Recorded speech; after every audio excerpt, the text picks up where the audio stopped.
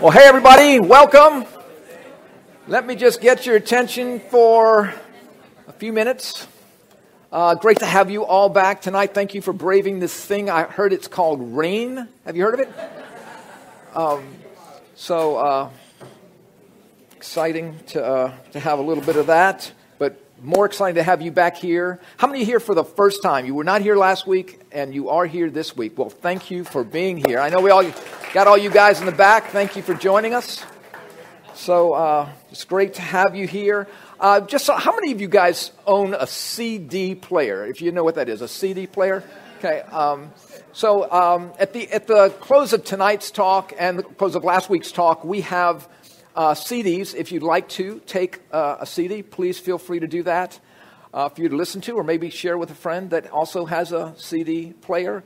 But also we're going live stream right now, I think, and so welcome to you guys watching live stream.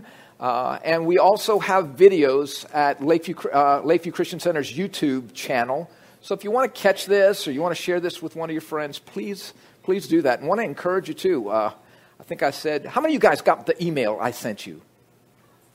Okay, I'm not going to ask how many of you read the email I sent you, but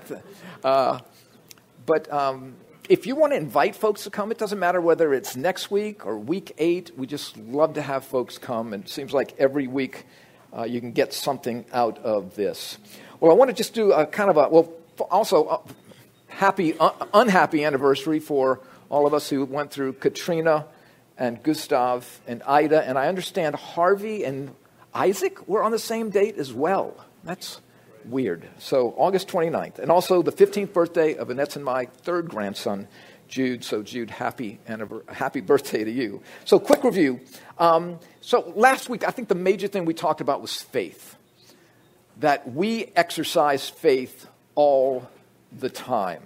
And that faith is not something that is religious necessarily. It is religious, but it's not only religious. And so I just want to kind of give you a quick update. If you weren't here, if you're watching live stream for the first time, just kind of jump on that real quickly. So I just want you to know, everyone on the planet, whether you're the chief executive officer of Apple or you have a job picking up garbage, it doesn't matter whether the world thinks you're great or not so great.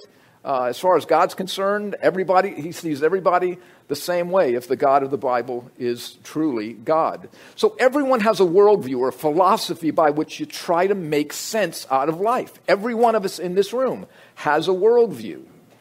And that worldview is based on certain presuppositions. You suppose certain things to be true. Okay? Now, all of those are based on faith. Okay, so tonight we talked about that. Whether you came here tonight, you didn't meet the chef, but you ate his meal. Okay, you drove here in the rain expecting to get here. We exercise faith all the time. Now, every faith is based upon an authority. Who says so? What's the person or the position of certain numbers of people that make up an authority that says I should believe this, which should then make the framework of my philosophy of life or my worldview. Now, every authority, for it to be a valid authority, is going to be based on evidence. Is there enough evidence to support the authority being a true authority whereby I can rest my faith in what he, she, they say, so that I can have a philosophy of life or a worldview that to me makes sense? The question is, though, is there enough evidence to support that? And so as we grow up, our thoughts in life get more and more complex, and we look for more and more evidence to support our position. Now, when we're kids, we pretty much don't think that. We just believe, if we're real young, we believe what our parents tell us until we get to be about 13, and then, or what anybody 4 years older than we just believe what they say. We're not looking for evidence. And maybe these are some things you may have believed as a kid. If you swallow watermelon seeds, an entire watermelon will grow inside you. Did any of you believe that? So imagine, thank you, Eli, for your honesty. Okay, but can you imagine going to a grocery store and seeing this? Just evidence right there, corroborating evidence. How about this? If you urinate in a pool, there's a special dye that turns it bright red so that everyone will know. Anybody believe that? Of course we didn't, because who never peed in a pool? I mean, come on. You're not an American if you didn't do that. Remember when you believed? But then, I mean, what happened when you realized he's not real? God rest his soul. So anyway, we just have certain things that we believed as a kid. But as I said, as we get older, our framework of thinking, what we believe, what we don't believe, is there evidence to support that? And that's when we talk about tonight, who is Jesus? This is where we are. Now, if you weren't here the first time, I just want to repeat what Alpha is not. Alpha is not a membership drive here at Lakeview Christian Center, not an effort to get you to change your church, your denomination, get in your pocket. Okay, this is an opportunity for us to come in and I hope you experienced this if you were here last week, a very non-threatening, fun setting, informative setting, to come and see, what does the Bible have to say? Is it true? What do I believe? Why do I believe it? Why don't I believe that? And so that's what we'll do here for this week and the next 6 weeks. And so we hope you are experiencing that, and that you came back tonight because you realized, yeah, this was okay. This is all right. So tonight's topic, if true, if we find out that Jesus is who the Bible says he is probably the most important question we could ask. Who is Jesus? So I believed personally in a Jesus that did not exist. I never read a Bible, just grew up in America, went to a church, prayed some prayers, but in terms of who he was, I had really no idea. But I did pray, and I was aware of him, but I really did not know who he was. I basically made up a fictitious Jesus. But when I was introduced to the Jesus Christ of the Bible and history, not the Jesus I had created out of my sincere but incorrect beliefs, I became a follower of Jesus Christ.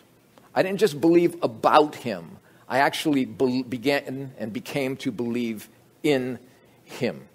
But it was then, I should say, that I began to study and look for evidences to see if there was it reasonable?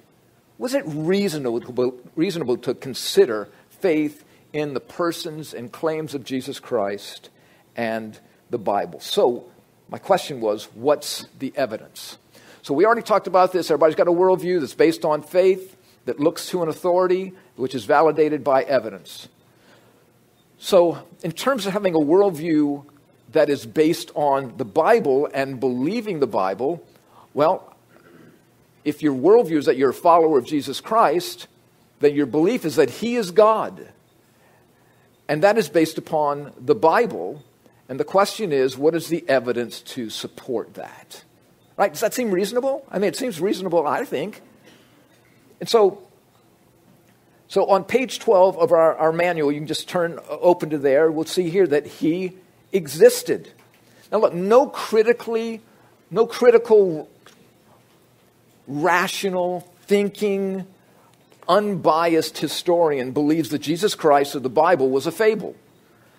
If so, you basically have to do away with every other historic figure. You've got to deal away with Caesar and Plato, Attila the Hun. You've got to deal away with all of them. Because we've never met Caesar or Plato or any of them, nor have we met Jesus physically. And so if we're going to throw out Jesus historically, or the Bible historically, we're going to have to throw out everything else with it, if we're going to be fair, if we're going to be rational. So there are many accounts, many extra biblical accounts that Jesus This Jesus of Nazareth was an actual historical figure. Cornelius Tacitus, now probably the greatest Italian Roman historian. You can see probably that we are related here from my profile and his. But he said, consequently, to get rid of the report that Nero had Rome burned, Nero fastened the guilt and inflicted the most exquisite tortures on a class hated for their abominations, called Christians by the populace. Now, this guy wrote in about, in the first century A.D., so he's right around the time of Jesus. It says here, Christus, from whom the name had its origin, suffered the extreme penalty, meaning crucifixion, during the reign of Tiberius at the hands of one of our procurators, Pontius Pilate. Now, for the longest time, people thought Pontius Pilate was not actually a Roman figure or governing authority, and we see that here. We also see there's a granite slab in Caesarea Philippi, which has been excavated to show Pontius Pilate as a procurator in Rome at the time of Jesus. And so we have many like this: Josephus, Suetonius, Pliny the Younger, the disciples outside of the Scripture. We have countless extra-biblical evidences, historical manuscript evidences that there was this man, Jesus, who walked the earth.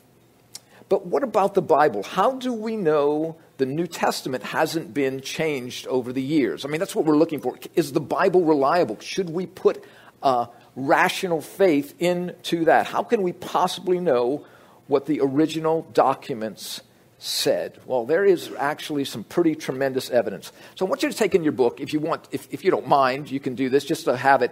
There's a literary science, a science of literature called textual criticism. Textual, Textual, if you want to write that down. Textual criticism. And within the science, this science of textual criticism, is something called the bibliographical test. Okay, the bibliographical test. And let me just give you real quickly what the bibliographical test is. There's 3 tests in the bibliographical test. 1, what are the quantity of manuscripts? Okay, now these are manuscripts. This is well before the Gutenberg press. Manuscript meaning hand copied, okay? So the quantity of manuscripts. How many of the manuscripts do we have? Now, we have none of the original autographs because they could not exist in weather, temperature, the dryness of desert, all those things. And so these are copies. So the first test of the bibliographical test is how many copies do we have? The second is the quality of manuscripts. Now, the quality is not how good they look. The quality is, does Codex or Copy 1 say the same thing as Codex 2 or 3 or 4 or 10 or 15 or 20? Is there consistency? What I read in Codex 1, in Copy 1, am I reading that almost exactly or total contradictions? Is there a consistency of what I'm reading? Or are they just saying totally different things? Okay, so quantity, how many do we have? How much do they agree with one another? Consistency. And then third, what's the time span? What is the time span between the original autograph, in other words, the author writing that originally, and the first copies of the manuscripts that we have? Do you see that? All right, so 3 tests: quantity, quality, and time span. So let's just look at a couple of these. Maybe I'll just skip one, but you'll see in your manual, you can see in your manual, which I used to have right here, you can see in your manual that there's a bunch of historians listed in your manual, correct? What page is that on? Is that 13 or 12? 13. All right. So you can see there. Well, let me just give you a few of those. Thank you, Ron. So kind of you. Let's just take a look at him. Here's Herodotus, okay? He was a Greek historian. He wrote the Greco-Persian Wars. He wrote from 488 to 428 BC. This is BC before Christ. The earliest copy we have of his writings are AD 900. So you see here, this is about 1,300 years from when Herodotus wrote to the first copy that we have. And we have 117 existing manuscripts, right? We see this. Now, Here's Thucydides, another Greek historian. You can see he wrote the Peloponnesian Wars about the same time, and we have 104 copies. Here's Livy, Roman historian. He wrote from 59 BC to AD 17. Earliest copy we have is in the 400s. So there's about a 400-year time lapse between when he wrote and the copies that we have, and we have about 169 copies of those, right? How about Homer? Okay, everybody read Homer. Everybody knows Homer. Sorry, not this Homer, not that Homer. Probably we're more familiar with this Homer than we are that Homer. It's American. So Homer, Iliad, Odyssey. But here's the Iliad, his writings on the Trojan War. Now this one you need to update in your manual because I did a little more homework on this, and that's been updated. So it was written about 800 BC. That's the same time. Earliest copy now is 400 BC. Okay, about a time lapse of 400 years. But now they've located a bunch more manuscripts. So we have about 1,757 manuscripts. I mean, that's about 10 times, that's over 10 times more, almost 15, 16 times more than we have of Thucydides or Herodotus or Livy. Well, and there's so many more. But just, again, this is just an introduction to the Christian faith, so I'm not going to be able to go into great detail. Well, let's just look at the New Testament. Okay, the New Testament, which is the testimony of Jesus Christ and the history of the church, okay, written between AD 40 and 100. Now remember, Jesus was born, historians think that Jesus was probably born around 4 BC, not exactly at the point that we go from BC to AD. So written about 40, Christ is crucified somewhere between 27 and 33 AD. So we have copies written between 40 and 100. The earliest manuscripts, we have partial manuscripts about 130 AD. We have full manuscripts showing around 350. Okay, we have a time lapse anywhere from 40 years to about 250 years. The number of copies that we have today, just under 24,000 copies. Now, here's the question, because bibliographical test. Remember, how many copies do we have? Then the consistency, the time lapse. Remember, we talked about the time lapse. But what's the accuracy? Well, let me just tell you this. There are tens of thousands of discrepancies in the New Testament. Tens of thousands, if not more than that. But here's the thing. Those discrepancies have nothing to do with the teachings of the New Testament. They could be different spellings of the name John or Mary or grammatical marks in different places. But when it comes to the teachings of the New Testament, the consistency is profound. It is 99.5% accurate. So again, just on the basis of literary science, the New Testament, now the Old Testament's another thing altogether, and I don't have the time to go into that, but it's pretty fascinating as well, the consistency of the Hebrew Scriptures. That we see what we have here, if you just are going to make a level playing field, there's no work of antiquity that even comes close to the numbers of copies that we have in the New Testament. And the consistency is phenomenal in terms of what Codex 1 says and Codex 365 says and copy or Codex 4322 says. There is immense consistency. Now, does this mean it's the Word of God? No, it doesn't mean it's the Word of God. But it does mean if we're going to use our brain, which we should do in all things, if we're going to do that, we can't just throw this away, or we need to throw away everything, if we're going to be fair about this. Not asking you to be religious here. I'm just asking for us to think about this. It was F.F. Bruce, who is a professor of New Testament criticism at Manchester University in England. This is what he wrote. He says, concerning the New Testament documents, he says, it was not friendly witnesses that the early preachers had to reckon with. There were others, less well-disposed, who were also conversant with the facts of the ministry and the death of Jesus. Now, why can we say that? Because the copies are showing up at the same time as these people are still alive. there's the ability to say, that didn't happen like that. So there is what we're talking about here, and what Dr. Bruce is saying is, they're eyewitnesses here. It was not friendly eyewitnesses that the early preachers had to reckon with. They weren't interested in being flambeaus for Nero. Okay? They weren't interested in that. So others, less well-disposed, who were also conversant with the facts of the ministry and the death of Jesus. He says the disciples could not afford to risk inaccuracies, not to speak willful manipulation. In other words, just lying about the facts that wouldn't be facts at all, which would at once be exposed by those who would be only too glad to do so. On the contrary, one of the strong points in the original apostolic preaching, which we're talking about becoming the New Testament, is the confident appeal to the knowledge of the hearers. They not only said, we are witnesses of these things, but also, as you yourselves know. Had the tendency been to depart from the facts in any material respect, the possible pressure of hostile witnesses in the audience would have served as a further corrective. Nobody's going to, I don't think this is true, nobody's going to die for a lie believing it's a lie. True? I would think. See, and so what these guys are, they're dying for what they believe is the truth. It's not like they just wrote a book and collected royalties. Okay? They wrote a book and royalty would collect them and deal away with them.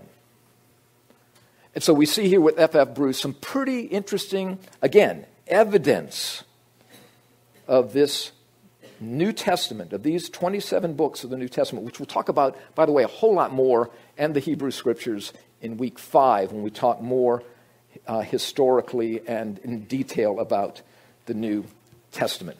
So on page 14 of your manual, you'll see this, that, and I'm just going to run through this real quickly. Let me encourage you to, you've got what we call an Alpha Bible. We just call it an Alpha Bible because it's the Bible we use at Alpha, so everybody gets to be on the same page. There's some things here, you'll see this, that Jesus had a human body, the Bible says, that he got hungry and tired. He had human emotions. He experienced anger, love. He experienced sadness. He had human experiences. He was tempted. He learned. He worked. He obeyed. He again, his emotions, he wept at the grave of a dear friend. But here's the real question. Was he more than just a man? More than just a great human? Or more than just a religious teacher? Was he more than that? Well, what does the New Testament say that Jesus said about himself? So let's just take a look at this. And we're going to look at this. I think this is on page 15. Is that right? Page 15. We're going to just look at a few of these here. And if you want to, you can look up on the screen, but it'd be nice for you to maybe write in your manual here. Jesus said this, and this is recorded by the Apostle John in the 6th chapter, the 35th verse. I think I told you guys last week the New Testament or the Bible originally did not have chapters and verses, but this helps us be able to locate sightings in the Scripture much more easily. Jesus said this. Now, and notice, these are my underlinings. These are not underlinings in the New Testament. He said, I am the bread of life. He who comes to me shall not hunger, and he who believes in me shall never thirst. Now, that's an interesting thing, because today it's not so much that Jesus is the bread of life. Many of us gotten to a place, this is where I was with God. I was just checking boxes with God, because I wanted to make sure if I needed something, he was on my side, right? That's basically a smart thing to do. And so I would go to church, and I would say my prayers. But then I read the Bible, and Jesus says, no, Frank, it's not about you going through the motions. This is about me, you and me. I am the bread of life. If you come to me, Frank, you're not going to hunger. Now, he's not telling us that we're going to have a bread supply every day. He's talking here about our soul. He's talking about a hungering that we talked about last week, that each and every one of us has in our souls. Remember we talked about last week when we talked about Shia LaBeouf? There's a God-shaped hole in me. If I could just find it, I'd be on my way. And Blaise Pascal, in every man there's a God-shaped hole filled only by the person of Jesus Christ. So he who believes in me, we're going to talk much more next week about this word believes. It's not just a mental assent kind of word. It's much more than that. He who believes in me shall never thirst. Interesting. So I'd like you to write here, if you want to, just to get a quick little pithy statement of what is he saying here. What he's saying here is this. He is claiming, okay? He's claiming to fill our emptiness. That hole on the inside of us. That's his claim. It may not be true, but that's what he's claiming. Let's look at another scripture. He said, I am, there it is again, I am the light of the world. This is John 8:12. I am the light of the world. He who follows me, get this, me. You see how personal this is? This is not about organizations or corporations or entities. He's talking about himself. I am the light of the world. I'm going to make a big deal out of this till you get sick of hearing me say this probably. I am, me. He's talking about you and me. And he's talking about you and him. I'm the light of the world. He who follows me shall not walk in darkness, but shall have the light of life. Now, what is he saying here? He's talking about more than physical light. He's talking about this, that he gives direction and purpose. I'm the light of the world. If you follow me, you'll not walk in darkness. I will give you direction. I'll not lead you into darkness. I'll deliver you out of the darkness of your soul. But you'll have the light of life. He'll give us meaning. He said, I came, we talked about this last week, that you may have life and have it more abundantly. That's the claim. It may not be true, but that's his claim. Right? Two more real quick. Jesus said, come to me. All you, you're getting the point here. All you who are weary and heavy burdened, I will give you rest. Take my yoke upon you. He's talking here about an oxen yoke, okay? And learn of me. For I am gentle and humble of heart, and you will find rest for your souls. He's saying, come to him. I'll give you rest if you're burdened and you realize it. And not all the money you have in the bank, not all the great relationships you have around you, nothing, your businesses, the respect that you have in the community, nothing has relieved that burden. He says, I will give you rest. So what's he saying here? He's saying, I will give you a peace that you can't have from anything you have in the world. I'll give you a sense of, this is an interesting word, belonging. A connectedness like you never had before. And a sense and the truth that you will never be alone. That he is always with us. I think this is the last one. Yeah. Oh gosh, look at how this one starts. I am the resurrection and the life. He who believes in me, I am, he who believes in me, shall live even if he dies. And everyone who lives and believes in me shall never die. Okay. What does that mean? So he's saying he's the resurrection and life. He who believes in me shall live even if he dies. Well, if we go back to these, he's not talking about our physical death. He's talking about a spiritual death.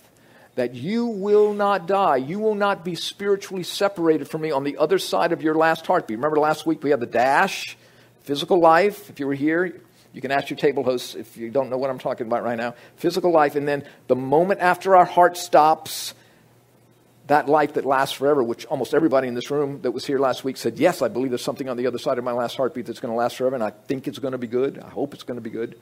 Okay? So what he's saying here, and everyone who lives and believes in me shall never die. He's talking here about spiritual life that we'll talk much more about next week and in week 4. So if you die, you've only died physically.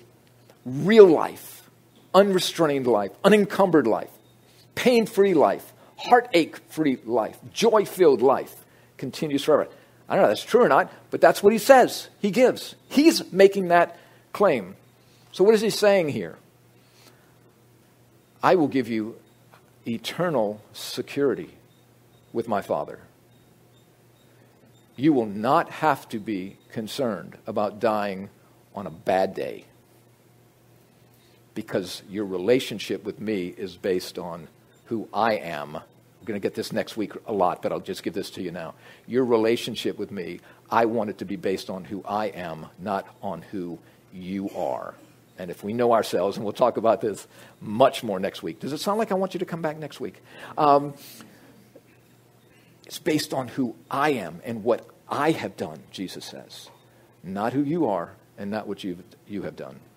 So, those are some things that Jesus said here. So his teachings, interestingly enough, Jesus' teachings centered on himself. And I think you've gotten that just from these 4 verses that I've shared with you. But here's the interesting, when it comes to other religious figures of the world, you can remove Confucius, Muhammad, Krishna, the Buddha. You can remove all of them from their teachings, and their teachings remain intact. They are not affected by them being removed. That is not true of Christianity. In Christianity, if you remove Jesus, Christianity crumbles. Now, I think you've just seen 4 verses that I've shown you, that he is basing everything about what he's teaching on himself, not just some moral code, some rules or regulations or way you should live and way you shouldn't live. He says, everything I'm telling you is based on me being, my being. Last week we talked about this, the way, the truth, the life, and that no one comes to truth, no one comes to God except through him. That's his claim. That is his claim. Is it true? So, interesting little thing about that. So Jesus makes both indirect claims and direct claims to his being God. I'm going to skip the indirect claim, and maybe you guys can take that up at your tables tonight in Mark chapter 2. But he makes a direct claim in the Gospel of John in the 8th chapter. And I'm just going to just tell you the story, and please check it out. I'm trying to remember if I gave you a page number on that. I did not, but you can get that. It's John chapter 8. Jesus is speaking to the religious leaders who are having a very difficult time with Jesus because he's kind of making them look bad in front of everybody else. He knows the scriptures. He's healing.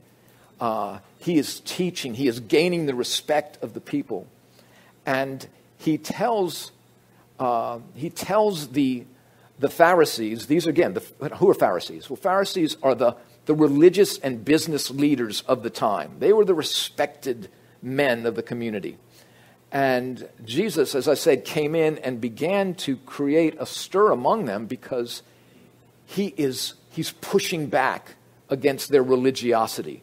He's pushing back against their spiritual vanity and their desire to look better and be better than everybody else. And Jesus tells them that their father Abraham delighted to see his day, and that before Abraham was, Jesus said, I am. Well, when Jesus says before Abraham was, that's fine. When he says before Abraham was, I am, every Jewish intellectual at that moment that's in the room, immediately their brain goes to Exodus chapter 3. And here is Moses. Now, if you've seen the 10 Commandments, you'll know this. Anybody old enough to see the 10 Commandments with Charlton Heston? Okay, a few of us in here. Burning bush, not consumed. Moses gets close. God begins to speak through the bush. That's the way the story goes. Moses takes off his sandals because God says you're on holy ground. God says you're going to go to Egypt because At this time, Israel has been in captivity to Egypt for hundreds of years. And Moses is like, you want me to go to Egypt? Now, Moses has been on the backside of the desert for about 40 years, schlepping sheep. That's what he's been doing. He lost his place in Egypt. I don't want to go back too far because you don't care. But now he's been asked to go back to his people. Moses the Jew asked to go back to his people to declare to Pharaoh, let my people go. You've probably seen the cartoon version of this, right? What is it called? Prince of Egypt? Is that what it is? I got it right? Okay, good. All right, so Moses says, who do I say sent me? In other words, the name is an authoritative thing, much more than it is today. Who shall I say sent me? And Moses said, God said to Moses, I am, say to them, I am that I am. And so when Jesus says, before Abraham was, and Abraham was before Moses, I am, they picked up stones to stone him. He made a direct claim that I am God come in the flesh. Now, he either was or he wasn't, but that's the claim. It's important for us to know, as we're studying the Bible in the New Testament here, Jesus claims to be God in many places throughout the New Testament. Okay, doesn't mean that he was. But it begs the question, was he or wasn't he? We talked a little bit about C.S. Lewis last week, the devout atheist, intellectual atheist, professor of ancient English literature at both Cambridge and Oxford universities, who became a devoted follower of Jesus Christ. He put up this thing which we can call like a decision tree analysis. You break things down into their smallest components, and from that you attempt to make a decision based on deductive reasoning. Jesus claimed to be God. Well, he either was or he wasn't. It's true or it's not true. Well, if it's false, he knew it wasn't false. He knew it was false, or he didn't know he was lying. Got that? He knew he was lying, or he didn't know he was lying. Well, let's say he knew he was lying. He was a liar. Just lying through this whole thing. If he was a liar, he was a hypocrite. Because throughout his entire ministry, at least as we have it recorded in the New Testament, truly, truly, I tell you, I am the way, the truth. Everything he's saying about himself is true. I have come from the Father to tell you the truth, to give you my life, all this. He's a hypocrite because he's saying he's the truth, but he's really a liar. Now, he's a demon. He's a demon because he's telling people, if you follow me, you will have life. I am the resurrection and the life. If you believe in me, you'll live even if you die. And he who believes in me will never die. He's a demon. He's telling people, I'm the way to the truth, but actually, I'm the way to hell. But I don't want you to know that.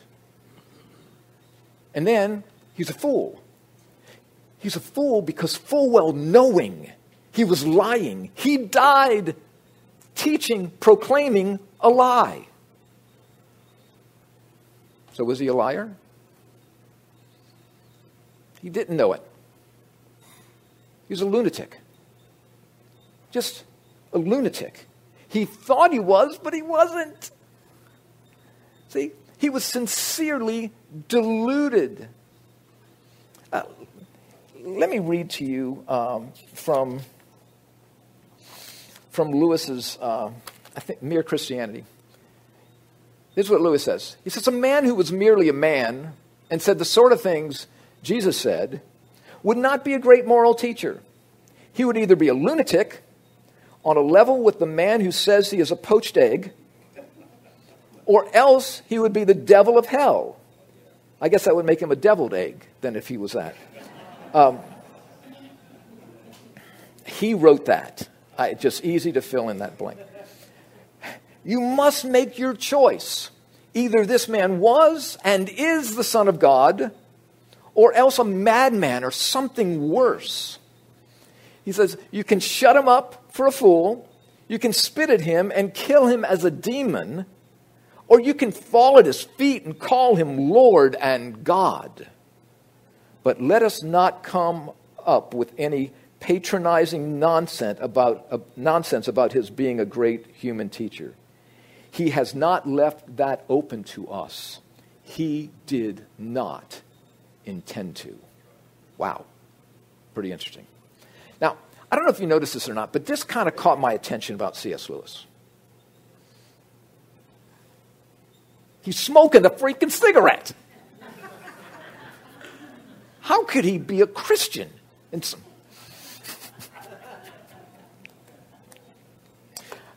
I'm sorry. I just couldn't resist that.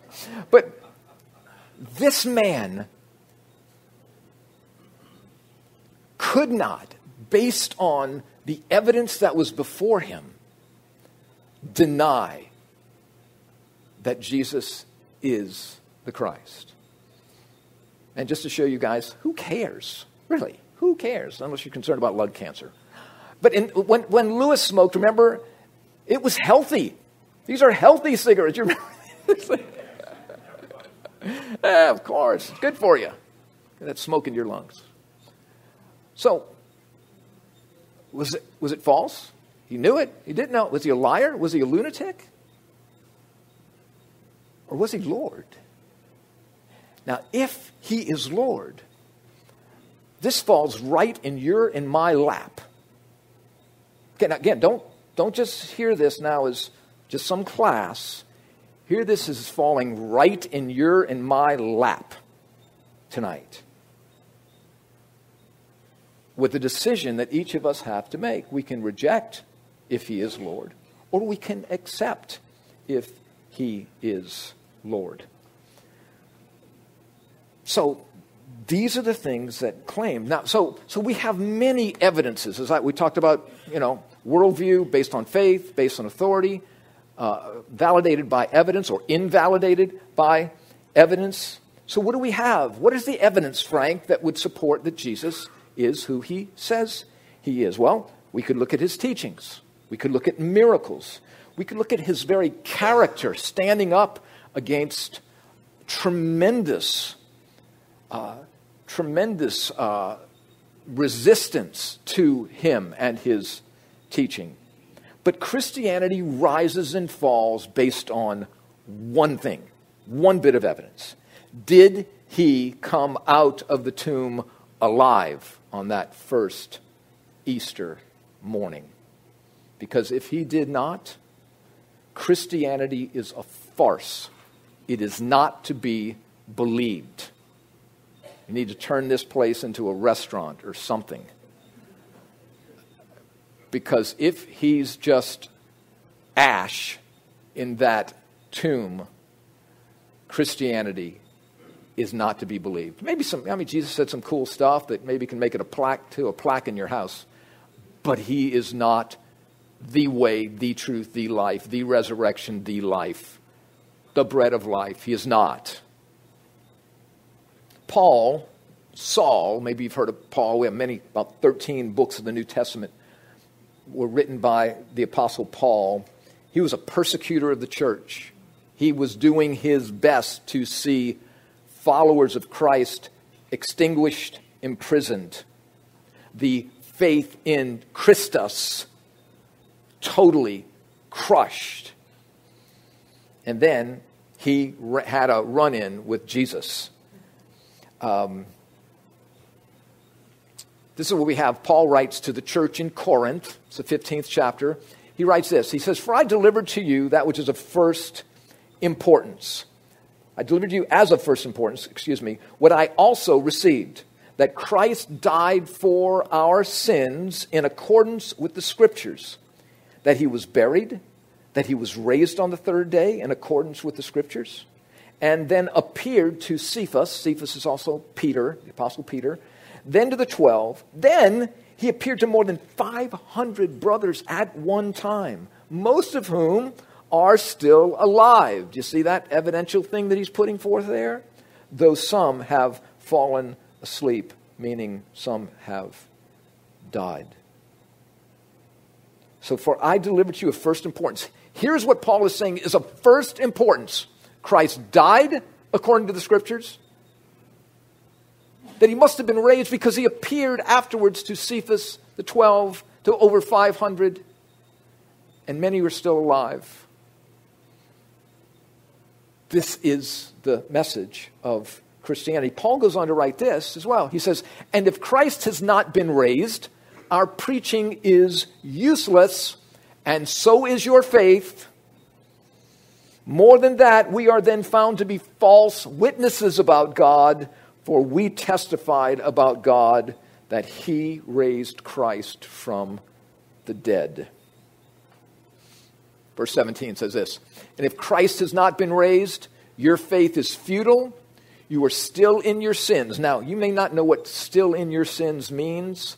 I promise you, if you come back next week, you'll know what that means. So you're still in your sins. If only for this life, okay, if only for the dash, we have hope in Christ, we are to be pitied more than all men. If there is no resurrection from the dead, then not even Christ is raised. Do you see what I'm saying? Christianity is based upon the life and death and, most importantly, resurrection of this man, Jesus of Nazareth. We know he lived. History tells us that. There's tons of evidence. We know he died. But did he rise on that third day? What would cause us to believe that? Well, there are many, many theories surrounding Jesus' resurrection. That he didn't actually rise from the dead. One is that the women went to the wrong tomb in the morning. It was dark. They went to the wrong tomb. Okay, well, if they went to the wrong tomb, they could then very quickly be brought to the right tomb, so that when they go jumping up and down that he's raised from the dead, that would be clearly, quickly dispelled as a lie. Two, the disciples stole the body. Well, first off, the disciples who the Scripture tells us left Jesus, are now, with Jesus dead, going to overtake a troop of Roman guards, no less than 12 probably, overcome them, move this 2,000-pound stone out of the way, grab the dead body of Jesus, and proclaim him alive. And then die, every one of them except John that we know of. Believing, declaring something true that they know is a lie. I don't think so. The Jewish officials stole the body. They were concerned about Jesus, the disciples taking the body, so what they did is they took the body. And so when the disciples go that day, that morning, the women go to anoint his body with perfumes, and they see the grave is empty, and they declare he must be alive. Well, what are the Jewish officials going to do at that moment? No, we knew you were going to try to pull this one. Maybe it was just a hallucination. Well, we talk here, 500 people saw him at one time. 500 people don't have the same hallucination that don't want to have that hallucination, particularly. Or maybe he didn't just die. Maybe he just swooned. Okay? Maybe he just, the blood loss, the dehydration, he just went unconscious. They thought he was dead. They didn't have stethoscopes in those days. Thought he was dead. They wrapped his body in the cool of the tomb. He was able to unwrap his body from the 100 pounds of spice that they put in there to preserve so that you don't have the smell of the decaying body. Then after he did that, he unwrapped himself from the tomb. He somehow, inside the tomb, pushed away the 2,000-pound rock and then beat up all the Roman guards. And then he appeared to his disciples with his pierced feet, pierced hands, completely bloodied body, scarred body, as the risen Christ. I'm sorry, I just don't have enough faith to believe that. it's interesting. There's a article by the American Medical Association that we've got for you guys tonight if you want it, on the physical death of Jesus Christ, that he actually, it tells about the actual punishment of crucifixion. I think I've got that here. Yeah. So this is a fascinating article. If you'd like to have that, we have a copy of this for each of you. It tells what crucifixion was, when crucifixion was, the actual process of shaming, whipping, and hanging the victim from the cross. It was, you've never seen, I'm sure most of us have seen crucifixion depictions in movies about Jesus. They haven't come close to showing the horror of crucifixion. Before Christ was crucified, they flogged him, and they would use whips, and these whips were kind of short, but they had bone and metal fragments in the whip itself, and they would just come down upon the back and rip it down. And that happened a lot of times, at least 39 times on his back. And so what did they do after that, after they whipped him? Remember, they mocked him. They put a robe on his back. Can you imagine having a robe on your back after having your back just flayed open, beginning the coagulation process from his back to the robe? And then what did they do when they brought him to the cross? They ripped the robe off, creating now the free flow of blood once again. When they crucify you, they don't go through the hand here. They'd go through the wrist, where you have the ulnar nerve. And when that nail about this big goes through the wrist, it goes through the ulnar nerve, and it just totally causes to create a spastic action in the hand there. And that happens in his hands and in his feet as well. And then it's declared that when they went to make sure that the thieves were dead, they found that he was already dead. But to make sure that he was dead, they took one of the Roman soldiers took a spear and pierced the side up through the heart, the pericardial sac, and outflowed water and blood, because the water from the stress probably gathered around Christ's heart, and water and blood both came out at the same time. The chance of somebody surviving crucifixion was 0 in 1 billion. So you may be interested in that article. But it's interesting. So many people have tried to explain away the crucifixion of Christ, or rather the resurrection of Christ. And I'm just going to show you just a couple of books. First off, Mere Christianity by C.S. Lewis. A great story, his autobiography of coming to faith in Christ. Lee Strobel was the chief legal editor of the Chicago Tribune, an atheist, graduated in legal studies from Yale University. His wife became a follower of Christ, and he wanted everything in his power to make his wife realize she had believed a fraud. And so he literally, as an investigative reporter, went around the world researching the Bible, the resurrection, the person of Jesus. And this is a book, we're going to give you this book next week. It's called The Case for Easter, really the case for the resurrection. So we'd like you to have a copy of that next week. Josh McDowell, we have a copy of this for you tonight. If you like, called More Than a Carpenter. These are the cliff notes of Josh McDowell. If we had his books here, they'd be taller than I. He was challenged by Christians on his campus, I think at Indiana University, I could be wrong, to say, okay, you don't believe it? Prove it.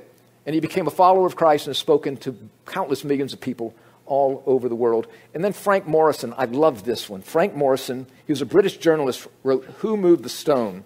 Now read this here. Do you see this? It says, you can't see, the book that refused to be written. He was going to write a book to totally refute the resurrection of Christ. The first chapter in his book is the book that refused to be written. So many have wrestled with the question, who is Jesus Christ? And I want you to hear this just echoing through the canyons of time, right into this room tonight, right into your and my hearing. Who is he? Who do you say that I am? That question comes into this room tonight. As I close here tonight, this is from the Gospel of Matthew. It says, when Jesus came to the region of Caesarea Philippi, he asked his disciples, who do people say that the Son of Man is? They replied, some say John the Baptist, others say Elijah, and still others Jeremiah or one of the prophets. Jesus said this, but what about you? He asked. Who do you say that I am? Now again, hear that question tonight coming from AD around 27 through the centuries, through the millennia, right into this room, right into your hearing. And would you just do this for a moment? Hear him ask you the question. Who do you say that I am? Who do you say that I am? Who do you say? Who do you believe that I am? Our lives are changed based on what we say and what we believe about the answer to that question. So, next week we're going to be talking about why did Jesus die? I honestly had what I thought, I had no idea. I had no idea the depths of the truths and how relevant this was to me. What are the ramifications for you and me if Jesus did not stay in that tomb and was resurrected from the dead? What does the person of Jesus Christ really have to do with the way I live my day-to-day life? What does he have to do with the way I go to work? What does he have to do with the way I spend my money? What does he have to do with the way I treat my family? What does he have to do with me and in the dash? And what does he have to do with me and the line? So these are the things we're going to talk about next week. So I hope, if you just give me one more week, okay, I really would love for you to be here next week. We talk about why did Jesus die, okay? Thank you guys so much for being here. Let's take a quick break, and we'll see you next week, I hope. Thanks for joining us.